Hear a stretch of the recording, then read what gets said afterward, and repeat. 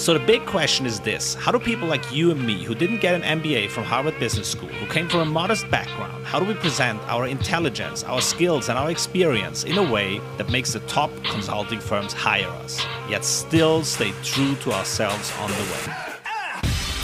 That is the question, and this podcast will give you the answers.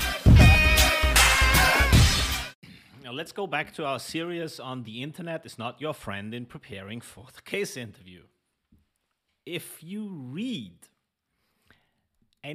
type what are consulting firms looking for in the case interview, then you get all these pages, and even the consulting firms themselves do it. And then they give you these texts where there's a set of skills that you should demonstrate in the case interview. And then these, when I read them, I get scared. I get completely overwhelmed. I'm like, how could I do this? I mean, there's so many things they want. How should I don't even have an idea how I would do this.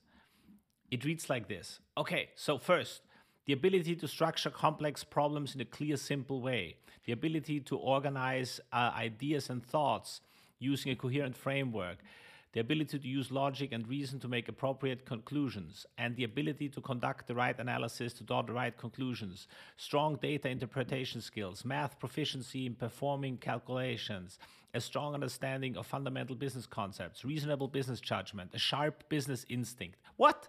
How on earth would I know how to do a sharp business instinct? How should I prepare for this? And then clear and concise communication, articulate presentation skills, persuasion skills, collaboration skills, the ability to be coached, friendliness and being pleasant to be around, and so on and so on and so on and so on. I would get absolutely scared. Especially, I would have no idea how I should do this. I mean, how I should do all these things at the same time, and like real practically, how should I prepare for this? These are absolutely not helpful. These overviews, these wish lists of skills, they make you believe, and the dangerous part is they program your mind in a way that you start believing there is people who are like that, but that's not the case. And it's also not that you are being judged on all these criteria. The truth is different, is somewhere else. And now the problem is, if you look at these wish lists of skills, they all sound very good. Okay, of course it would be nice to be this person, this Superman who does everything. But then you go completely nuts in preparation, and you feel completely overwhelmed, and you create all this insecurity. I mean, of course, if you program your mind this way and you listen to this kind of advice, of course you're nervous. Of course, your mind will start to say, I don't know exactly what to do. Because guess what? I've been a consultant for 20 years now. I've been at McKinsey for 10 years. I wouldn't know how to do all these things. I'm not that way. Nobody is. Nobody has all these things. So that's not a way to prepare for this. You can't prepare for the case interview by looking at this and then starting to go crazy about all these things. That's why I teach this completely differently. The first thing is to accept that you're fine, you're great and amazing, you got this. Just the way you are is good enough. No different. They've looked at your resume. They've identified you as one of these people they want to hire. Now, all you need to do is not to fuck it up. But then how I teach this is that I give you ultra specific scripts. And you know, you can't build business acumen. Business acumen is something you build over 20 years. You can't do this with a training. but you can damn well sound that way. And you can damn well deliver a good act, a class act. You can quickly learn how to look good enough in an interview. First of all, because I teach you that it's actually super simple. And once you've accepted that it's super simple, I give you scripts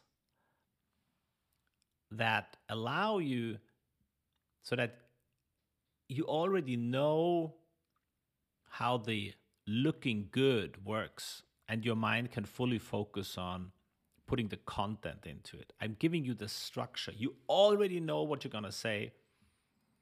You just fill in a few blanks. And that's very effective. For example, being structured. How do you prepare for being structured? Oh my God.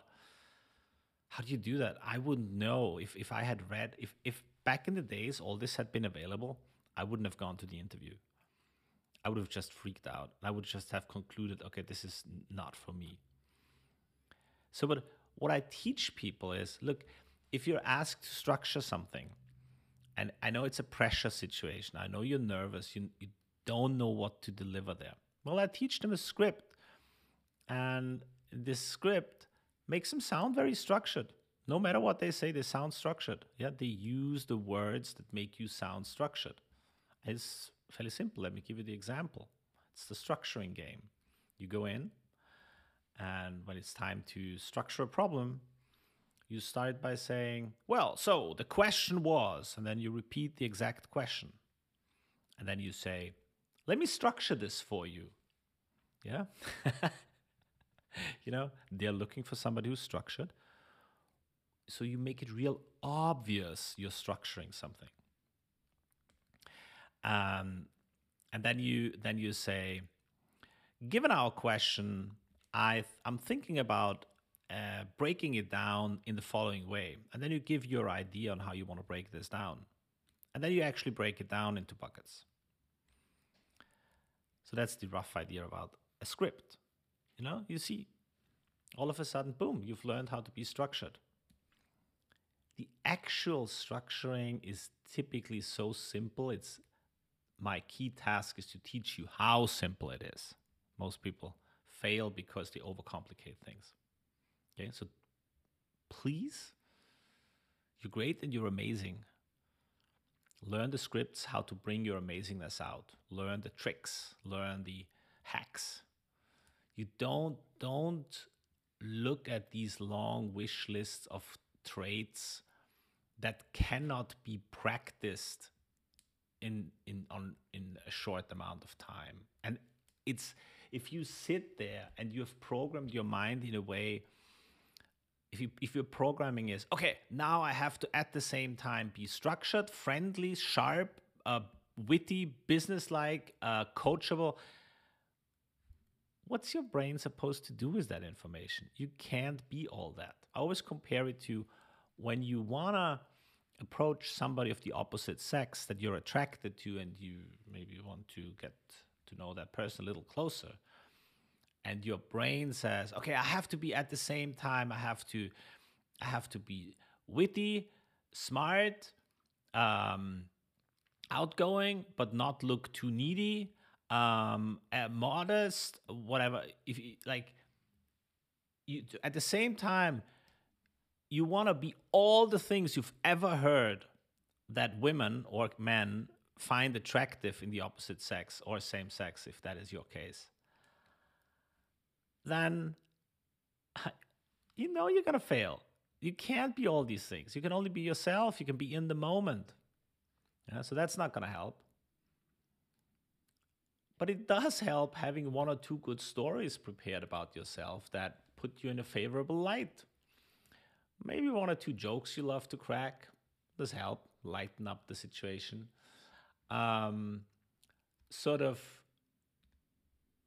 kind of knowing how not to make an idiot out of yourself and look reasonably normal even though you're attracted to the other person. It's the same thing here. It's the case interview.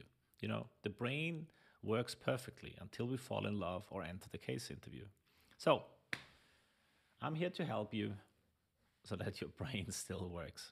Don't read the internet on what is required in the interview. This is just gonna freak you out.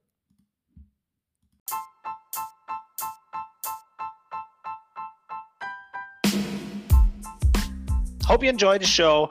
Join my free Facebook group, Get a Job at McKinsey, BCG, Bain, to get a community of like-minded people. And if you want to go deeper, I host 2 free webinars, one on how to be invited to the interviews and one on how to actually be a superstar in the interview. You can find both of them at moritzgruber.net. That's MORITZGRUBER.net, moritzgruber.net. It's in the show notes anyway. See you tomorrow.